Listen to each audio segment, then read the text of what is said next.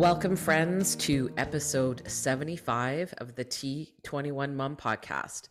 My name is Mary, and I'll be your host. And as always, my good friend and co-host Ron is here with us today. Hey, Ron. Hey, Mary. It's been a while since we chatted.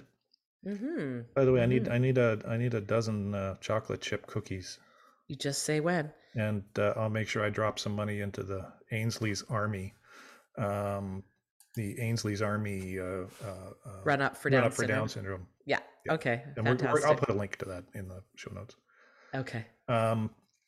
So today's topic is very topical. Our guest is very topical. Yes, I agree with that. Yeah. So why don't you give us a quick throw and we'll go and get right into it.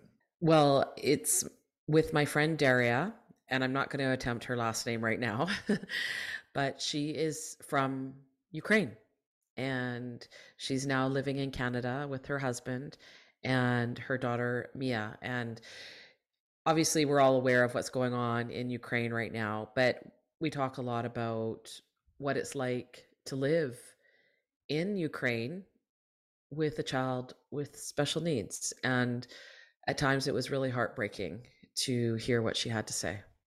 Okay, let's go. Okay. Today on the T21 Mom podcast, we are once again going international. Well, sort of. I'm talking with Daria Kolomiets, who is from Ukraine, but moved to Canada in mid-2019 with her husband and daughter, Mia. Welcome, Daria. Thank you, Mary. Thank you for having me here. Oh, my pleasure. Yeah, no, I'm excited to talk with you today because I think you have a really interesting story, and especially in light of everything that's going on in the world right now, I think people would be very interested to hear your story. Yeah.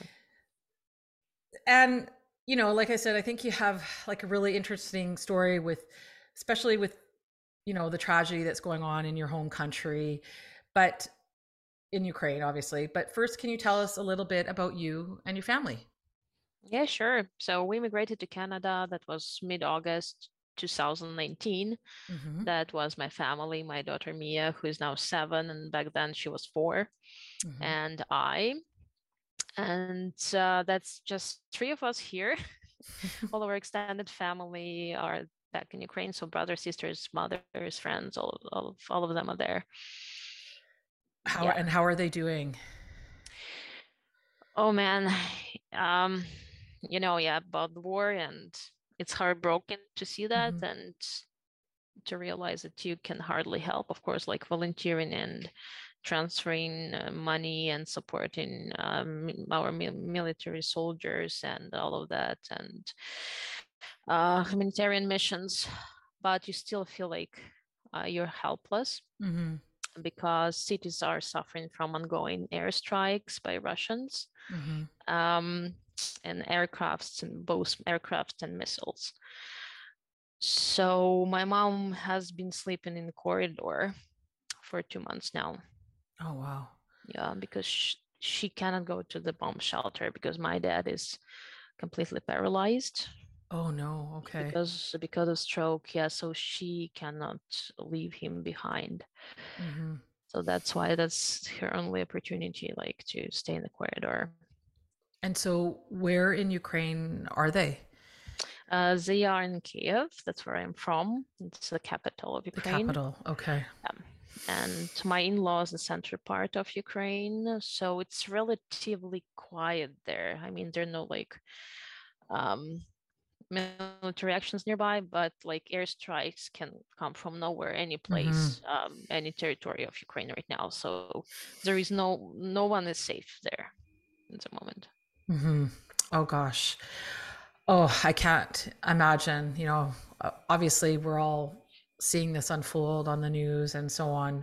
And I really appreciate you taking your time today to share your story with us, because like just listening to you say that is really heartbreaking, and I can't even imagine being across the world, and like you said, you feel kind of helpless. And not the best feeling. So my morning begins because of the time difference. So Now it's night in Ukraine, and vice versa. So the first thing I do in the morning, that's not going to the washroom or anything like that, I text my mom, "Are you okay?" And usually I'm still alive. The answer is like that. Oh my gosh. Okay. Well, we are all, praying for you guys in Ukraine, Thank you and so much. Yeah. We're you so know, thankful to the support of the world and for all the prayers, because Ukraine now needs a lot of prayers. She's and a fighting lot with more. pure evil. Yeah. Yes, yes, I agree. Okay, so obviously everyone's familiar with Ukraine right now, but I'm curious what it's like to have a child with Down syndrome or even just a disability there. And can you share a little bit about that? Like, did you have a prenatal or birth diagnosis, and how's Mia's heart? Yeah, so prenatally no diagnosis was made, even though I did undergo all necessary blood tests and ultrasound screening. So when Mia was born, that was a surprise for us. And answering the question, how is it to have a child with disability in Ukraine? It is hard. Because society is not that accepting as here. And like changes just started being implemented like 5 years ago when Inclusion Act was passed. So like from government point of view, there's some changes started, but mostly parents are the main advocates for kids. Here, like I find government support like much more advanced than in Ukraine. Okay, that's kind of what I thought as well. So you had a birth diagnosis. So how was that for you? Like, I mean, I hear stories all the time from people when they get their diagnosis, regardless if it's prenatal, like myself, or birth. Especially a birth diagnosis, I feel like, because you're not expecting it. You're expecting something different, and then you find out that your child has an extra chromosome. And you're in a country, like you said, that doesn't really embrace disabilities as much as maybe some Western countries do. How was that for you? I can't imagine what that would be like. Yeah, our story began in the word where Mia was born, and like the attitude we saw from medical staff was immediately, like from what I imagined previously, like when they looked at Mia and the way they talked to us was really weird. I would say that so in our case, the stigma of having not normal child was induced to us within the first hour of Mia being born. Oh my gosh. Yeah, so attending a neonatologist gave disrespectful remark to me and my husband, which implied that we should have known about Mia diagnosis beforehand and should have aborted the child on this basis. And this was in an hour of you having Oh her. yeah, I was yes, I was like still recovering. like on the bed. Yes. They haven't even finished my placenta. It was being born at that time. So it's like just I was not really I didn't really realize what she was talking about. Of course. Yeah, but my husband remembers it all very clearly, what she said. And like later, the attendant pediatrician was also implying and suggesting that it would be okay to abandon Mia because, quote unquote, the baby looks like a downy. And did they actually say downy? Yes, that's exactly the word they said, they used. Yeah. Wow. And because how is Down syndrome, or trisomy 21, which is really the medical term? Yes. Like, how is it used in Ukrainian language? Like, do you say Down syndrome, or? Yes, we say the kids with Down syndrome, or now it's like more preferred like kids with trisomy 21. And parents advocating for this diagnosis and to name it like that. But also, like, if we're talking about medical stuff and doctors, I would say, who are like Soviet Union background, they Mm-hmm. call it like downies, down kids, down babies. Oh my gosh. Yes. And all this, like, it's not Downs baby, it's my baby. Yeah, So your uh, baby. yes, the Oh, possessive case is not there, and it was so heartbreaking to hear that. that's, oh my gosh. It, that is just so, like, what a horrible birth experience for you. Oh yeah, oh man, You know, yeah, like, yeah, I still remember every detail of that, every detail, and I remember the feeling of being lost. hmm Uh, because like um, okay, honestly speaking, didn't know about kids, me as my first child in hmm general. And now I've been told that, oh, she's not like a usual, like, normal kid. She's not normal kid. So she's not normal. She's not normal. Was like, what does it mean? Why is she not normal? wow. Wow. That is like really just so heartbreaking to hear. And here they're telling you, it's okay to just abandon her. And you're thinking, Oh this yeah, is my that's baby. It's unbelievable. I'm so sorry that that had to happen to you. And yeah. you Thank know, you and very. I've heard of terrible birth diagnoses. I've also Mhm. heard of great experiences where, uh, you know, the pediatrician, you know, who's giving the diagnosis is obviously educated more about Down syndrome and how to give a diagnosis. Mhm. But we're still, even here, we're still a long way from that.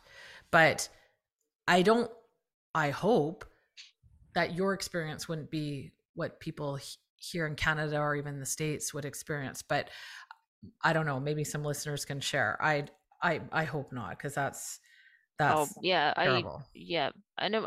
Just in Ukraine, my story was not the worst. I mean, from what other like moms of kids with Down syndrome were telling me, like, and sharing in a group, Ukrainian group of Mm-hmm. parents who have kids with Down syndrome, that like some just were so horrifying.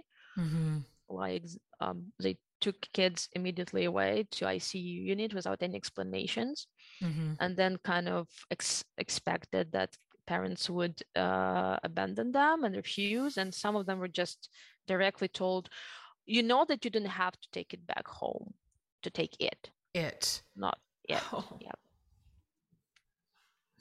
So yeah. Oh my gosh. Unbelievable. And how is Mia's heart? Because, you know, as I'm sure you know, half of our Oh kids. yeah, that's actually was my biggest concern since she was born. Mm-hmm. Because it was a pediatrician, she heard some noise in her heart, Mm-hmm. and we were sent to have ultrasound on the 6th day, I believe, when Mia from her birth. So she was only 6 days old when she was diagnosed with ventricular septal defect. VSD. So Okay. yes, Oh, VSD, wow. yes. Yeah. So what does that mean in Ukraine then? Like here, you know, in Canada and the States, and that's really all I can speak for because that's what I'm familiar with. But Mm-hmm. generally, our kiddos' heart conditions are generally, you know, easy. I use that word lightly, but you know, they're repairable, and we have the surgeons here who have that knowledge and expertise to Mm-hmm. do that. Mm-hmm. Do they have that in Ukraine, or do they even Yes, want like to do those uh, surgeries? yes, that's that's surprisingly from one point of view. But like heart center, uh Mhm. child heart center in Ukraine is really, really powerful medical establishment. It's like Wonderful. Children's Hospital here in BC. Okay. Mm-hmm. So they're like the best professionals are working there, Mm-hmm. and the best doctors who do diagnostics and all of that. So when we were told that Mia has VSD, um, but it was relatively small. It was like Mhm. 2 millimeters. Okay. So they were monitoring her closely for 2 years. Mhm. And while the heart was growing, the hole was not. So we were told that we just need to keep an eye on it, but Mhm. Mia doesn't require any surgery. Oh, That that's we were wonderful. very thankful for. Thanks God for that. So because I was so crashed that time, and like Mhm. it was not the best time of my life. And if Mia needed surgery, I wouldn't know like if I could make it at all. Yeah, I can't imagine like, and I did an episode with a friend of mine, Frank Bath, their daughter Ellie, who you may have met at our play group, who he talked about the heart surgery, because I can't imagine what it's like to hand over your child for such life-saving surgery, and generally they're so young Yeah. when you do that. But I that's Mm-hmm. great to hear that Mia's doing well in that way, and that she didn't require surgery, Yes, because so we were lucky. I was like one of the few probably that she didn't require surgery, because most of the kids that we knew back in Ukraine needed to undergo the surgery. okay, wow. So did you see, were like, I mean, I guess before I had Ainsley, I would see people in the community with Down syndrome. I mean, now I seem to see them everywhere because I think I'm just more aware. But did Hmm. you like, after you had Mia, or even before, like, would you see people with Down syndrome at all out and about, or did you know of any other families who had a child with Down syndrome? No, before Mia was born, like I just was aware of that kind of diagnosis, Mm-hmm. that like, but I didn't really know a lot about people with Down syndrome, Mm-hmm. like what they can do, what they cannot do. And it was just general impression and like this picture in my mind that Mm-hmm. they different Mm-hmm. and some kind of like disabled. That's Yes. what I thought back then, Mm-hmm. and that's it. But I didn't know any like particular details or kind of supports that they require or anything like that. Yeah, I didn't either. And would you Yeah. see them out and about in the community at all, or no? No, we saw some people. Hmm. Like now I understand that Yeah. those were people with Down syndrome because of their physiognomy. But like back then I didn't realize it. Hmm. And it's usually like they're really quiet, and I mean they didn't look like they were happy, Hmm. like wearing some shabby clothes. And Hmm. Yeah. yeah, their speech was not understandable. Like it was hard to get what they were talking about. So Hmm. yeah. Yeah. I totally hear that. Yes, I understand exactly what you're saying. Mm-hmm. So here you've had this beautiful baby, and the whole birth experience wasn't very beautiful. Yeah. Like, were there supports available to you? Like, we have early intervention here, but do they have that in Ukraine? Mm-hmm. Like, did someone No. hook you up, or like, were Mm-hmm. you on your own to try to find services and therapies? Like, how does it work there? Yeah, unfortunately, there's no like government support which looks like early intervention. Mm-hmm. So all the support that's available in terms of rehabilitation and all the specialists that are available, they are private Mm-hmm. mostly. So just 2 months after Mia was born, we got the official diagnosis that Mm-hmm. she has Down syndrome. And I also insisted on having this blood test Mm-hmm. because our pediatrician just aired that she is Downy, but nothing else was made. I mean, we Yeah. were not referred to anywhere. It's like, okay, so now what? What's our next step? What shall we do? Nobody said it to us. Just, it's your problem now. Oh, okay, you want to take your kid back home. Okay, okay, do that. Go ahead. But like, what's next? We didn't know what to do.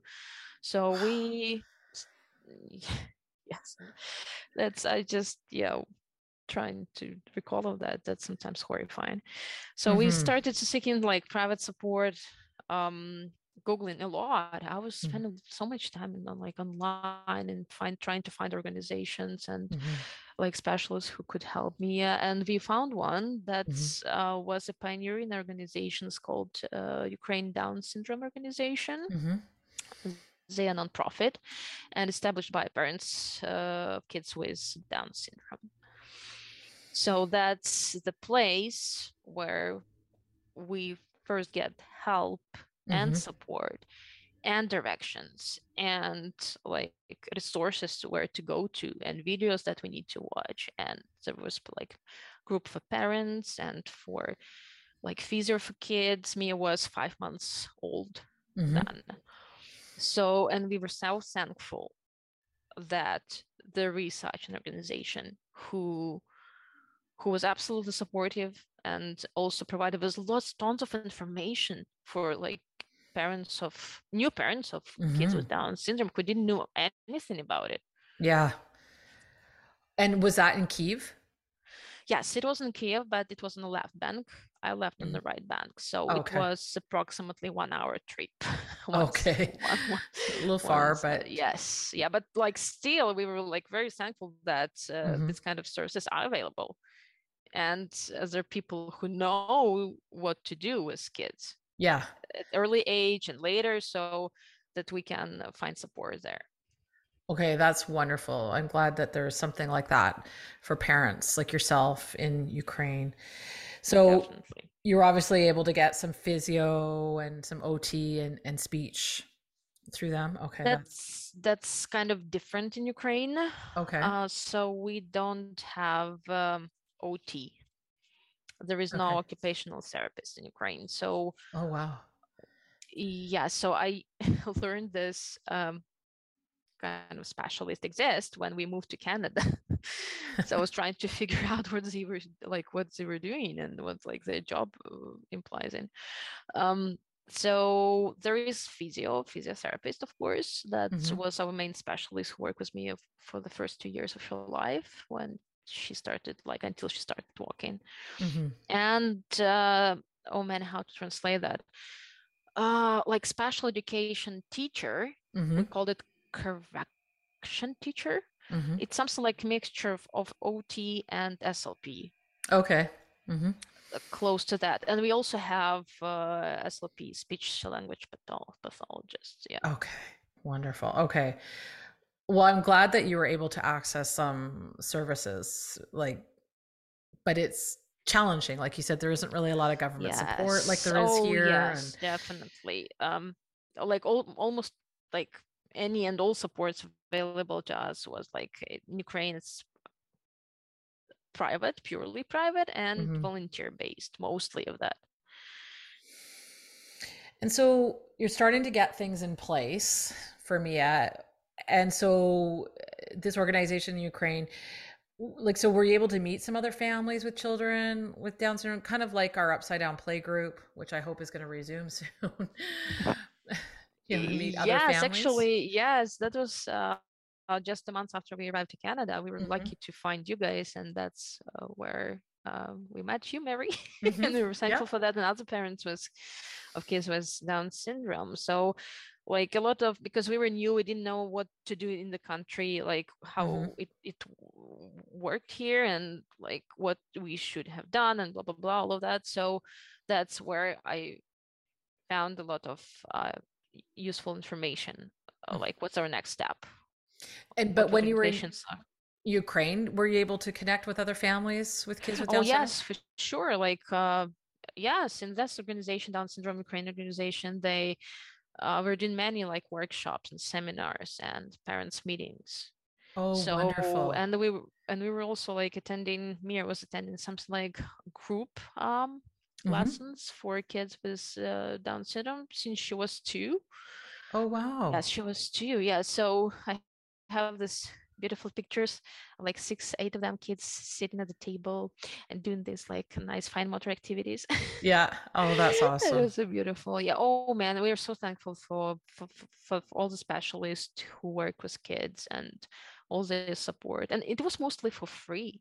That's We, great. yes, like we paid just some small amount of money, and mostly it was donations. Oh, wow. So like if you don't like really poor and have any money, have, like cannot afford to pay for services, you still can get some support. Yeah. Oh, wonderful. And I know we've touched on it a little bit, and I, and I don't want to sound ignorant here, but forgive me. Like I know today in many cultures, people with disabilities are not accepted or embraced. And I mean, even here in Canada, I find it's often a struggle for inclusion. Can you talk a little bit about what life was like for you and Mia in Ukraine? Like, how is it different from being in Canada? I mean, I know there was a lack of government support, and you didn't readily see people with disabilities, I think, in Hmm. general. Yeah, But that's what true. would you say are some of the, I guess, bigger differences? I would say like the government support, including school-based support, is much more potent here in Mm-hmm. Canada. Mm-hmm. Inclusion Act, as I mentioned, in Ukraine was passed only 5 years ago. And on grassroots level, it has received much resistance, Oh, wow. and still remains hard, like a law on paper to a large extent, Mm-hmm. I would say. But at the same time, like the specialists that work with kids with Down syndrome were knowledgeable and profoundly trained and highly motivated. Mm-hmm. I speak about private sector, of course. Mm-hmm. So, and that's I would say that's the main difference. And people like generally are more accepting here. I Mm-hmm. would say that they hardly ever judgmental, Right. like Like more what? open. Yeah. So when you would take Mia out, and I know the first year when I was with Ainsley, I was very hyper aware of people staring or looking. And also I had lots of my own bad experiences. But what was it like when you took her out and about? That's funny because my mom used to say that people are staring at me at the playground, but I didn't notice that. Oh, Like I interesting. Okay. probably I didn't pay attention and I Mm-hmm. didn't care actually. Mm-hmm. I was so like yeah, I didn't care about it. Mm-hmm. I just uh I understood that they were paying close attention because Mia didn't walk when other Mm-hmm. kids were walking her age. And usually, this mom talks, how old are you? How old's your kid? Oh, you're like 1.5. Oh, she's not walking. Mm-hmm. Oh, oh. And they just yeah, went silent. Yeah. So I was like, yeah, she needs extra time. Yeah, it takes her like, yeah, I mean, it needs extra time to learn how to do things. Yeah. Yeah. Or like why she cannot sit properly or why her balance is so poor. Yeah, all of this, like kids Mm-hmm. can climb the structures and Yeah. slide down the slide. And we were celebrating when Mia can cross like her middle line of the body. Yeah. So yeah, this is like weird, yeah, looks from other moms and dads on the playground. Yeah, Mhm. definitely. Well, kudos to you for just not caring. I'm at that point now, but it did take me a while to get there. I was just so aware of it. Like in the first year, I noticed it a lot, and then after, I just like you, I just stopped caring Hmm. because I didn't really care. But yeah, it was still hard. It was for me. It was still hard because I could see people looking at me and then looking at Ainsley, and Hmm. I could feel their judgment for whatever it is. But Yeah. yeah, yeah, I can appreciate that. So, you know, moving from Ukraine to Canada Hmm. is a really big move and a Oh big man. deal. Oh yes. Oh yeah. Was one of the reasons you decided to move here because of Mia? Oh yeah, definitely. Mm-hmm. That was our number one priority and vision of what's going to happen next. Mm-hmm. So we didn't really see any future after school in Ukraine for Mia. Mm-hmm. because people with disabilities are not like, they don't have much opportunities to work, to be included in society. Mm-hmm. I hope that will change, and it started, like the changes were being implemented like since this inclusion law passed, inclusion act passed, but still, like it's not going to happen in, like, I don't know, in the nearest 5-10 years. Mm-hmm. And we don't have that much time. Mia is growing. Mia is 7 now. Mm-hmm. So yeah. That's a big decision to move, like, from your family, everything you know, and to move to a completely foreign country, really. Yes, you can very, speak the language, but yeah, it's still foreign because it's not what you know. And kudos to you guys. I think that's amazing. And like, so how did you, I mean, you moved from Ukraine to Canada, and I think you hit the ground running when you got here. Like, how did you find it when you moved here? Like, how was it? Like, did you feel, yes, we did the right thing, or like, I'm sure it was scary, but like, how did you it feel about it? was. Yeah. We felt lost a Mm-hmm. little bit, and are like, we are not moving anywhere. It was hard to get access to services, and Mm-hmm. we figured out that long wait times and this huge wait list. So I learned this word in Canada, wait lists. And it's like everywhere, like childcare services, medical appointments.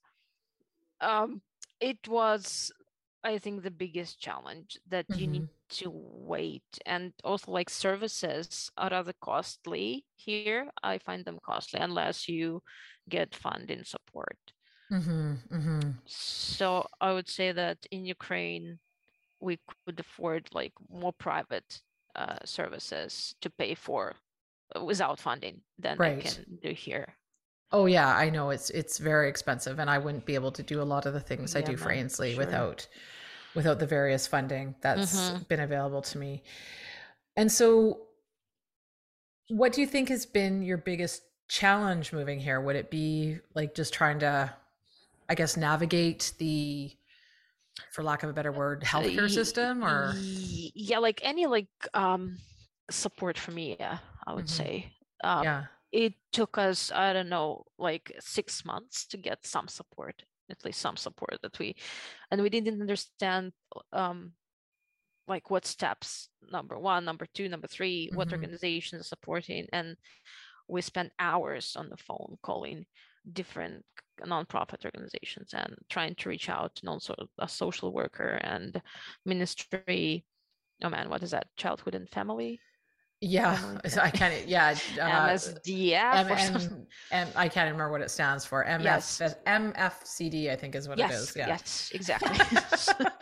So that's the place that we're trying to reach out to, and to get some information. To get some information, we need to find a doctor who could refer us like to a very specialist, because Mia still needs like, uh, she's wearing glasses, so Mm-hmm. we need this ophthalmologist and TNT doctor, because her adenoids were removed when she was only 2. So me all it was so hard to navigate all of that. I would say it would be like, if we didn't have kids, it would be easier to adapt, like for Of adults in course. Canada. But when you have, for some reason, I imagine when back in Ukraine, I imagine that's going to be so easy here. And it's like, as soon as I arrive in the airport, it's like tons of support Yeah. just come like to my legs, and just people gonna offer it by themselves. So I don't know if it is like childish of me and silly to think of that, but I don't know, I just had this image that, like, Mm-hmm. that of a like developed country and the Yeah. support that it can provide for kids with disabilities. So Yeah, you have to, like, yeah. yeah. I think you always have to sort of, your situation is obviously a bit unique. You come, and Mia is 4, so she's a little bit Correct. older. She's technically out of early intervention, because that Yes. was sort of how, like, that's how I got started on the road, right? Because we had an awesome support worker. She just knew everybody and was Wow. really well connected. So, and then we could make the leap after 3, but yeah, but like you, I was still pretty lost too, and because I didn't know anything about Down syndrome when it, like, I Mm-hmm. had time to prepare to some degree because I Mm-hmm. knew before she was born, but you don't really think about all the therapies and all the things that you know that your child necessarily needs at that time. Oh If yes, yeah, definitely. Yeah, you cannot. Yeah, I was imagining also like,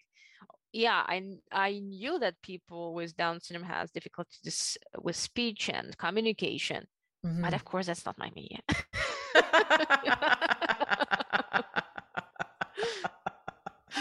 Oh yeah, I was like, Oh my yeah, but gosh. me is different, because it's my child, and then Yeah. she doesn't like, yeah. Yeah. So Oh my gosh. And like you said, I think we connected, like, I think you'd been here, what, all of a month when we met at the Upside Down Play Group. And I was yes, correct. stunned when you said you'd only been here for that short time. And I thought, wow, you're doing amazing. Like, to get out and, Oh, thank you, trying to, Mary. well, I think it's pretty daunting. You're in a new country, trying to just culturally learn the ropes of the new country. You have a young child, and then add on that a child with a disability. Like, that is a lot to take on. But I mean, you guys were there. You were like, because I saw your name come like in our different local groups and stuff, and you were just in there, like, you just got in there and did what you needed to do and started meeting people. And because I think I referred you to our physio, Brenda. And Correct. so Yes, and we're thankful for that. Yes, it's me still having her swimming pool physio mhm, these days, and yeah, like, except that's when COVID hit, it's all stopped, and right. that's another challenging period of our life. Oh, and everyone's, I know, right? Yes. Oh yes. So yeah, like, you moved here and like not even a year later the pandemic hits. But what do you think has been your biggest challenge moving here? You mean like when we already moved, or Well, when like you in terms first of getting to Canada, like immigration process? That's what you're asking. No, like, once you were actually in Canada, Mm-hmm. what do you think was your biggest challenge? Was it just like culturally, or like, I don't know, like, I don't know. I mean, I lived in Japan for a couple of years. Mm-hmm. Uh and it was hard because that's a totally different culture than Canada. But my situation was much different. I was young and I went there to work, etc. But Mm-hmm. you're coming with a family, a child with some extra needs. And uh, you know and I'm pretty sure that culturally Canada and Ukraine are quite different, I'm assuming. And I mean, Oh you yeah. could speak to that. But so, would it be like you don't have any support here, you don't have family, just trying to navigate like the Canadian way? I don't know. What do you think would Yes, be? all of that. Yeah. I think that, like, because we had some expectations concerning me as future here. Mhm. So, and when I encountered reality that we need to wait, Mhm. like, for all services to get to access them. So that was, I think, the main discouraging event. Mhm. Like, we personally, I was not ready for that, and we also didn't have like any connections here. So Right. our like play group, that was Yeah. one of the first like community socializing event that we were part of. Mhm. Um, so it was pretty lonely back then. Well, I can imagine. And then, like, what, 8 months later or so, COVID hits, Mm-hmm. and I found it isolating. I can't imagine how you guys found it, like, especially since not having any extended family here. Mm-hmm.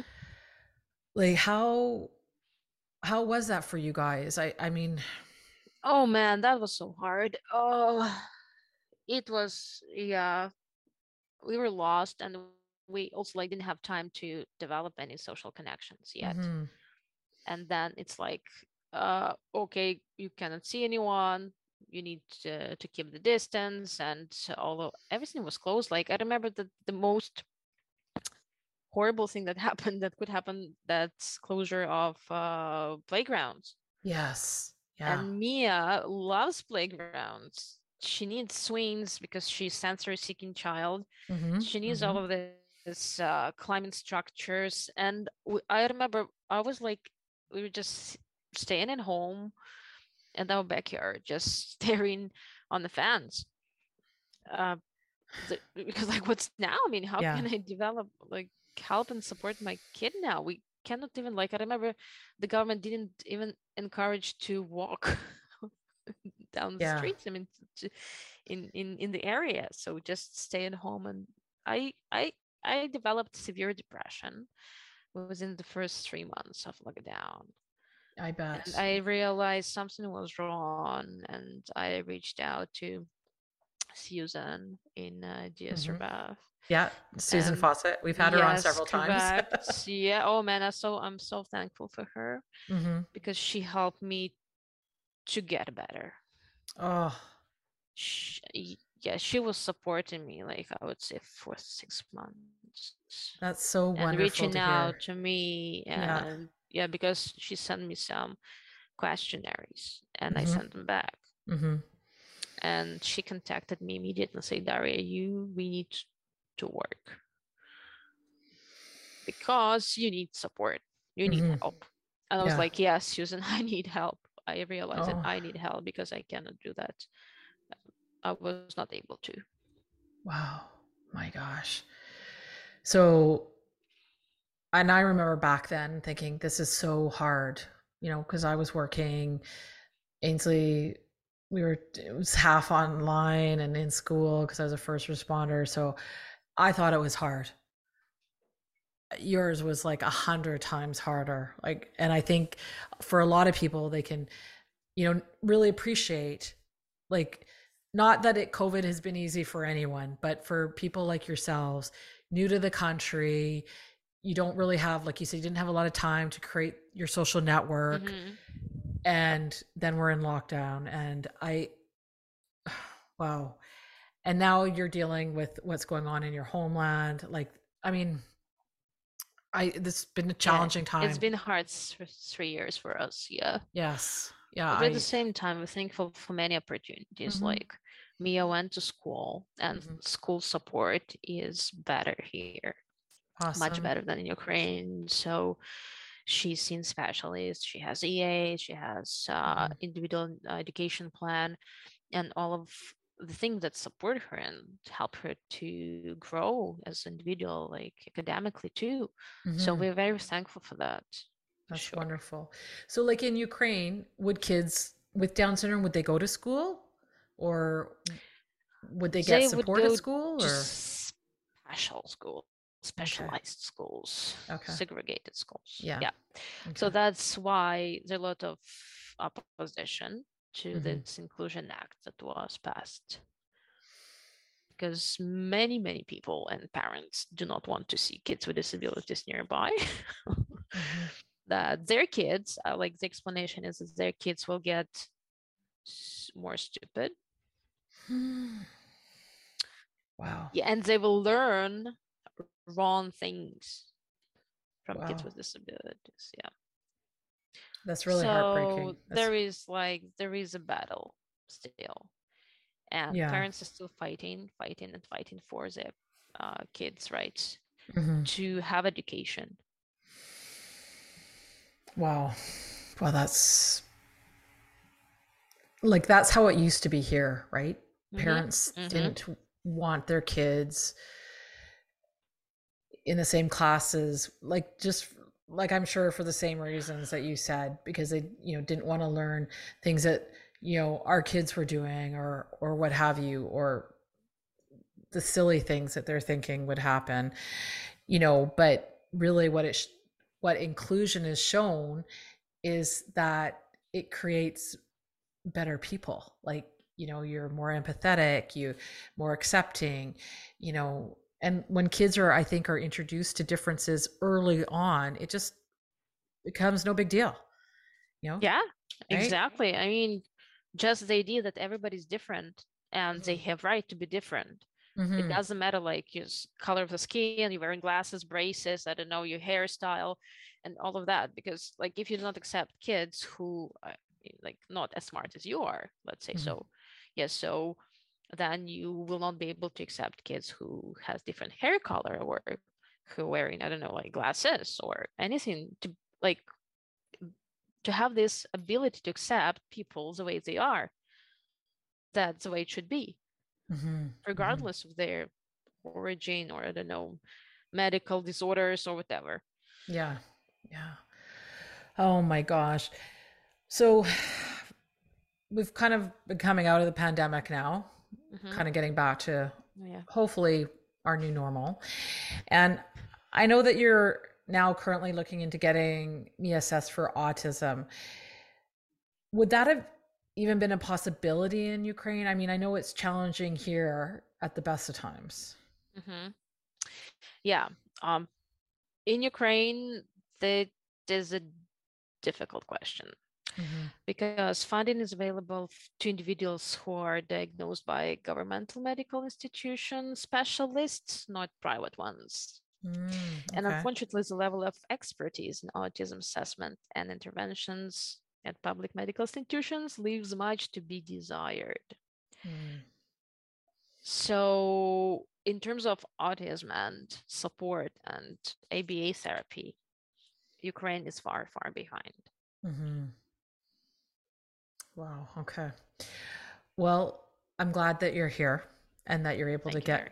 you're welcome, and that you're able to get me the necessary supports. I mean, I'm Canadian, so of course I think this is the best country in the world, but it's, I like, just with everything I know now with having a child with a disability, I can't really imagine living really elsewhere. And, and I feel very fortunate to live in Canada. But even though we still have our challenges, we still have a long way to go, obviously. But yeah, but But very like different from Ukraine. Yeah. Or I'm sure Canada even. started earlier. Canada started like mid 90s. Yeah, that's where this segregated schools were abolished. Yeah, I believe I don't even know. 1995. I think 1995, where Wow. um, Like, that doesn't seem to me even that long ago, because I mean, yes, Ron and yeah, I of have talked about it, course. but we never saw kids with Down syndrome in our schools. Seriously. I, but I do recall kids with other differences. Like, I don't know what they were. Like, I'm sure there was kids with autism there, but they didn't have that so-called label. And I don't think they even really had the proper support, because if people even knew what it was or the proper assessment tools back then. I mean, I really have no idea. But I mean, even mid 90s, it's really not that long ago, really.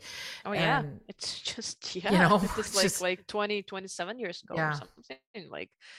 So, but still, like you had like Canada had this Hmm. 27 years, and Ukraine just had That's 5. 5. Yeah. So So, it's like whoo, long way to go and to hmm improve. But I think that Canada is moving in the right direction from yeah, I agree. what And I I mean, see. Yeah. I always look at parents of older kids because they've really paved the way, Yep. and, we have social media now, whereas these parents didn't have this when their kids were young. So, it had to have been like that much harder to find information, to connect with other families, to make those connections. And, so now I'm like, I feel fortunate in that way that we're able to connect with easily so many people around the Oh world. Like yeah. you said, you were Googling and going online and searching, Oh like, yeah, definitely. you know Definitely. Yeah. Yeah. Thanks God to the internet and development of the technologies. Yeah.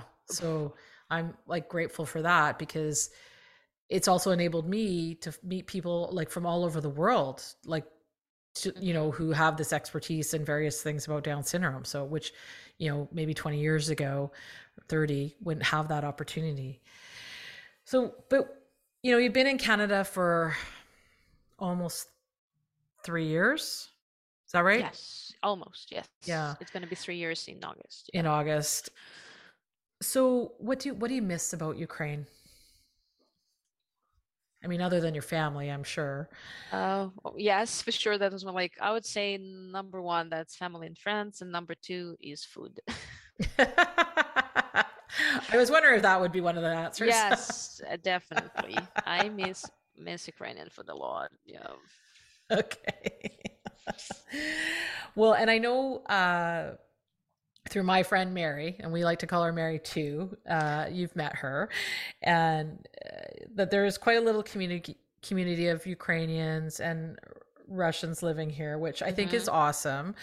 And she would always run into them at the park, So I hope you've been able to connect with some of them. It seems like in the area where I used to live, which isn't far from where I currently live now, there was like a little community in that area, and like I was surprised. I would always hear people speaking. I mean, I can't tell the difference between Ukrainian and Russian, but I could tell it was one of those languages at the park all the time.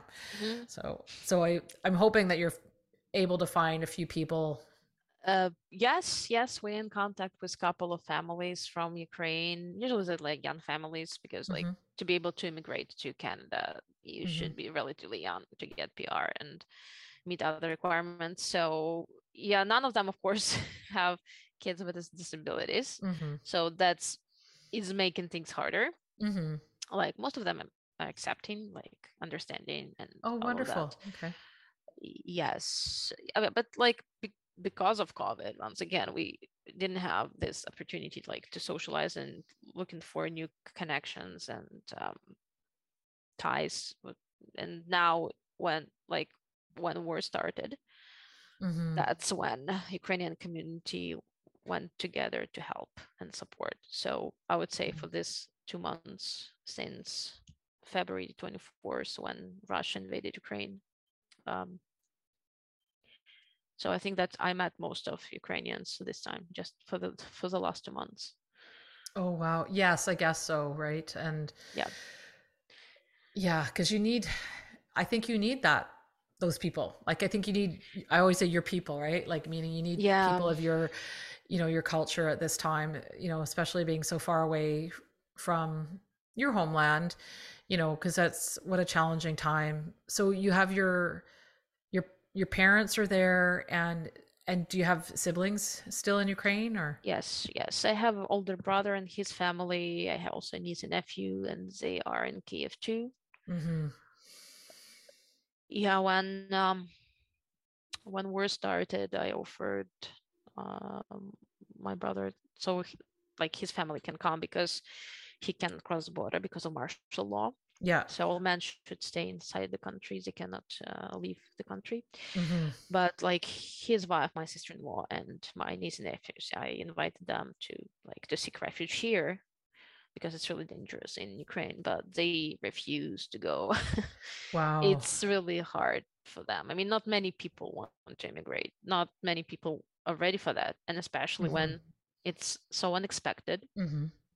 And you just leaving everything behind. I know. I can't imagine. And people, are losing everything as well. And oh yes, how hard is that? Very challenging. But I think it is a testament to their love of their country and their bravery for choosing to stay during such a time that they could have easily left. And I think it's a testament to the strength of your people. And we're all standing behind Ukraine, and I really hope this can be resolved in the best way possible, as soon as possible, as I'm sure you hope as well. Yes, for sure. Like we're very thankful for Canadian support and all this money that government released to support Ukraine, and also like military support, because Ukraine needs a lot of that. So if people want to support, what would you suggest is the best way, like, to support Ukraine? We have like a couple of main, I'll say, streams that people here, our community in Ukraine, donate to, that's to support our militaries. So like let's say non-lethal ammunition, to donate for that. And then volunteers in Poland buy all of that and then deliver to Ukraine.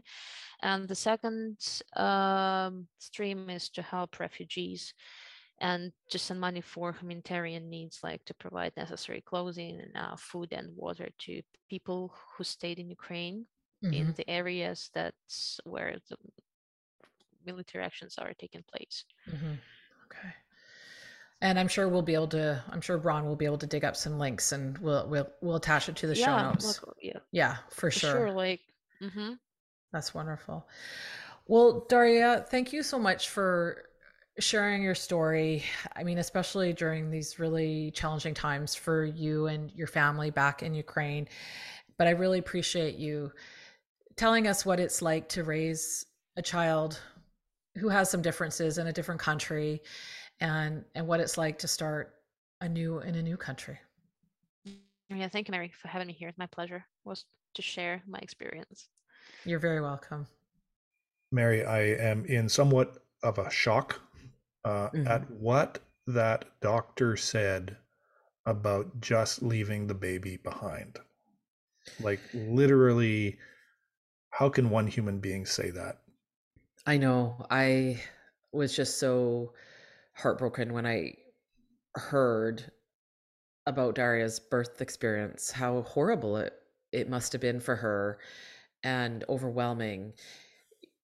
It's tragic, really, and you don't wish that on anyone, especially a baby. You know, I mean, I recognize there are certain harsh realities in life, but you don't, like, just defenseless baby, just leave it behind and walk away.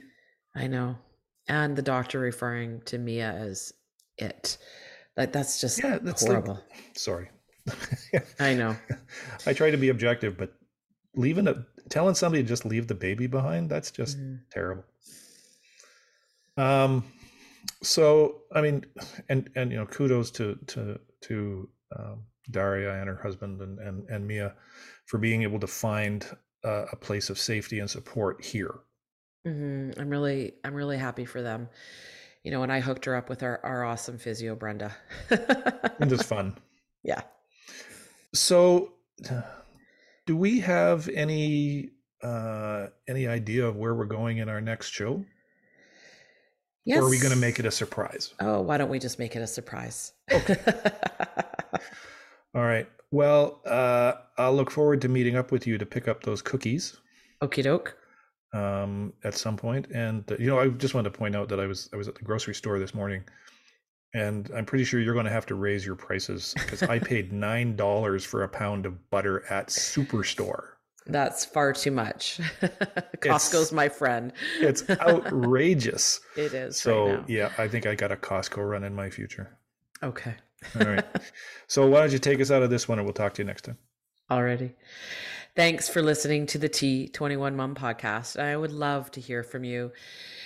Tell me your stories. What's going on in your life? What's important to you? You could drop us a line or at our email at info@t21mom.com, or find me on Facebook. I'm also on Instagram and Twitter at trisomy21mama. It would also mean a lot if you would subscribe and leave a little review, and we'll read it out on the show. Thanks for listening, and keep on loving on your rockin' kiddos, and we'll see you next time. See you, Mary. Bye, Ron.